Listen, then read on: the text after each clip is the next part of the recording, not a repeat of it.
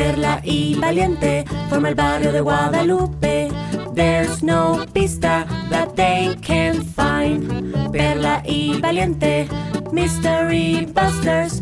There's no misterio that they can't solve. Misterio, mystery, pistas, clues. So don't be afraid if you see a fantasma. Don't run and hide if you hear a monstruo, 'cause all you have to do is call Perla y Valiente. Fantasmas, ghosts, monstruos, monsters. No matter the case, grandes or chiquitos, no matter the place, aquí or allá, big or small, here or there, there's never been a misterio that Perla y Valiente cannot solve. ¡Ajúa!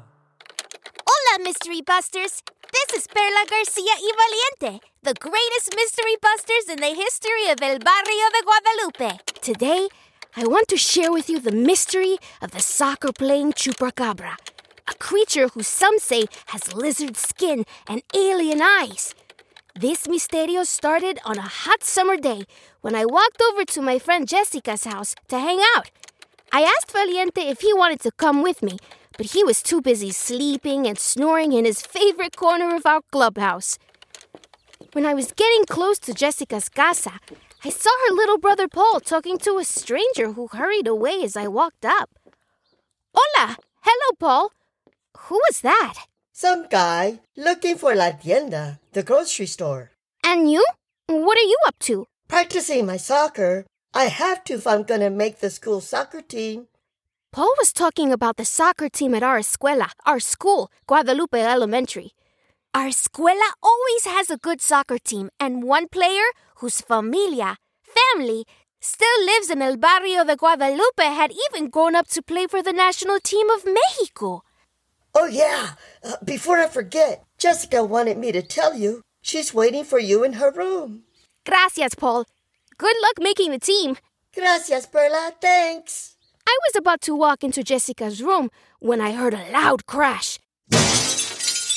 Jessica came running out of her room. What was that, Perla? Before I could answer her, Paul came running down the hall. Jessica, Perla, El Chupacabra broke our front window. What? The front window. El Chupacabra broke it. Come on, I'll show you.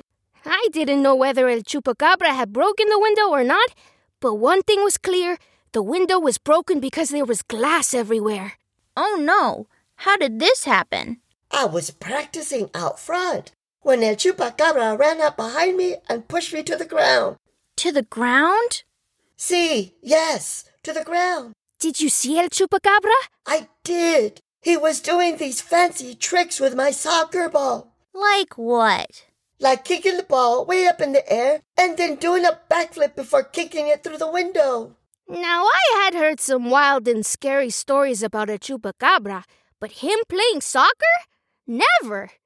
Are you sure it wasn't one of your amigos wearing a mask of El Chupacabra? See, Perla, I'm sure. What did he look like? He had lizard skin and big alien eyes with spines running from his neck to the bottom of his back. Come on, Paul. Everyone knows El Chupacabra, like La Llorona y El Cocuy, is not real.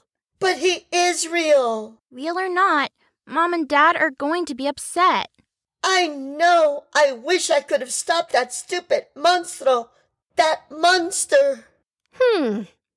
Something wasn't quite right. But before I could figure out what was bothering me, I asked Paul to show us what happened. I was standing right here on the grass. Were you kicking the ball? I was, but not very hard. I was about to ask the both of you if you wanted to play when El Chupacabra pushed me to the ground. You mean down to the grass? Did I say ground? I meant grass. Were you wearing the same clothes you have on now?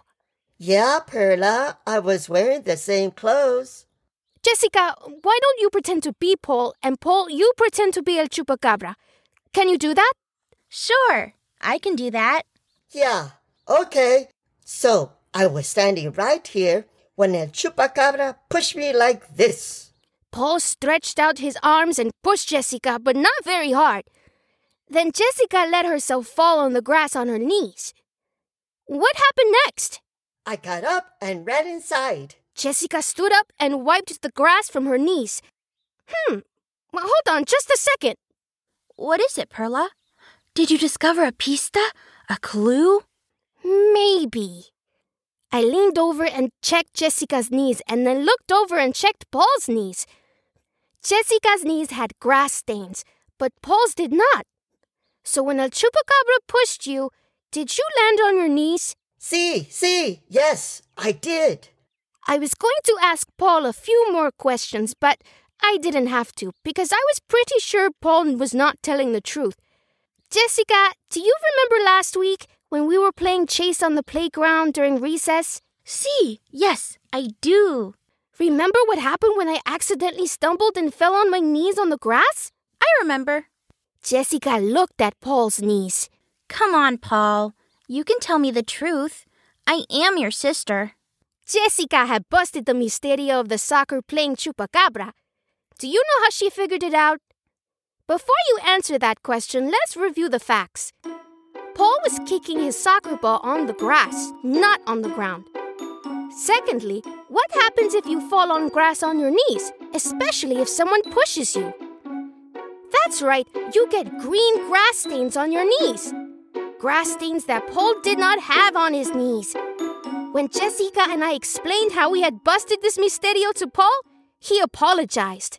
Lo siento. I'm sorry for lying, Jessica and Perla. Forgive me. I forgive you. Perla? I forgive you too. What am I going to tell Mama y Papa? The truth, Paul. Tell them the truth. Paul agreed that telling the truth to his parents was the best thing to do. But as I was leaving, Paul told me in secret that El Chupacabra had really pushed him to the grass, but he didn't say anything because he didn't want to scare Jessica. Back at our clubhouse, I asked Valiente if he believed what Paul had said about El Chupacabra. Valiente wasn't sure if Paul was telling the truth or not, and neither was I. But what I am sure about is that Paul's parents forgave him for breaking the window, and he made the soccer team at our escuela. The only bad part about this misterio is that I didn't get to see El Chupacabra kick a soccer ball high in the air, do a backflip, and then kick the ball again. Well, you can't have everything, right, Valiente? Until next time, Mystery Busters, this is Perla, Garcia y Valiente, inviting you to join us in solving our next misterio. Exactly when that mystery will take place is anyone's guess. But rest assured, if we're on the case, there's no misterio, easy or hard, big or small, that the greatest mystery busters in the history of El Barrio de Guadalupe can't solve. Goodbye for now, Mystery Busters. Adios! Perla y Valiente forma el barrio de Guadalupe. There's no pista that they can't find. Perla y Valiente, Mystery Busters. There's no misterio that they can't solve. Misterio, mystery, pistas, clues. So don't be afraid if you see a fantasma. Don't run and hide if you hear a monstruo, 'cause all you have to do is call Perla y Valiente. Fantasmas, ghosts, monstruos, monsters. No matter the case, grandes or chiquitos, no matter the place, aquí or allá, big or small, here or there, there's never been a misterio that Perla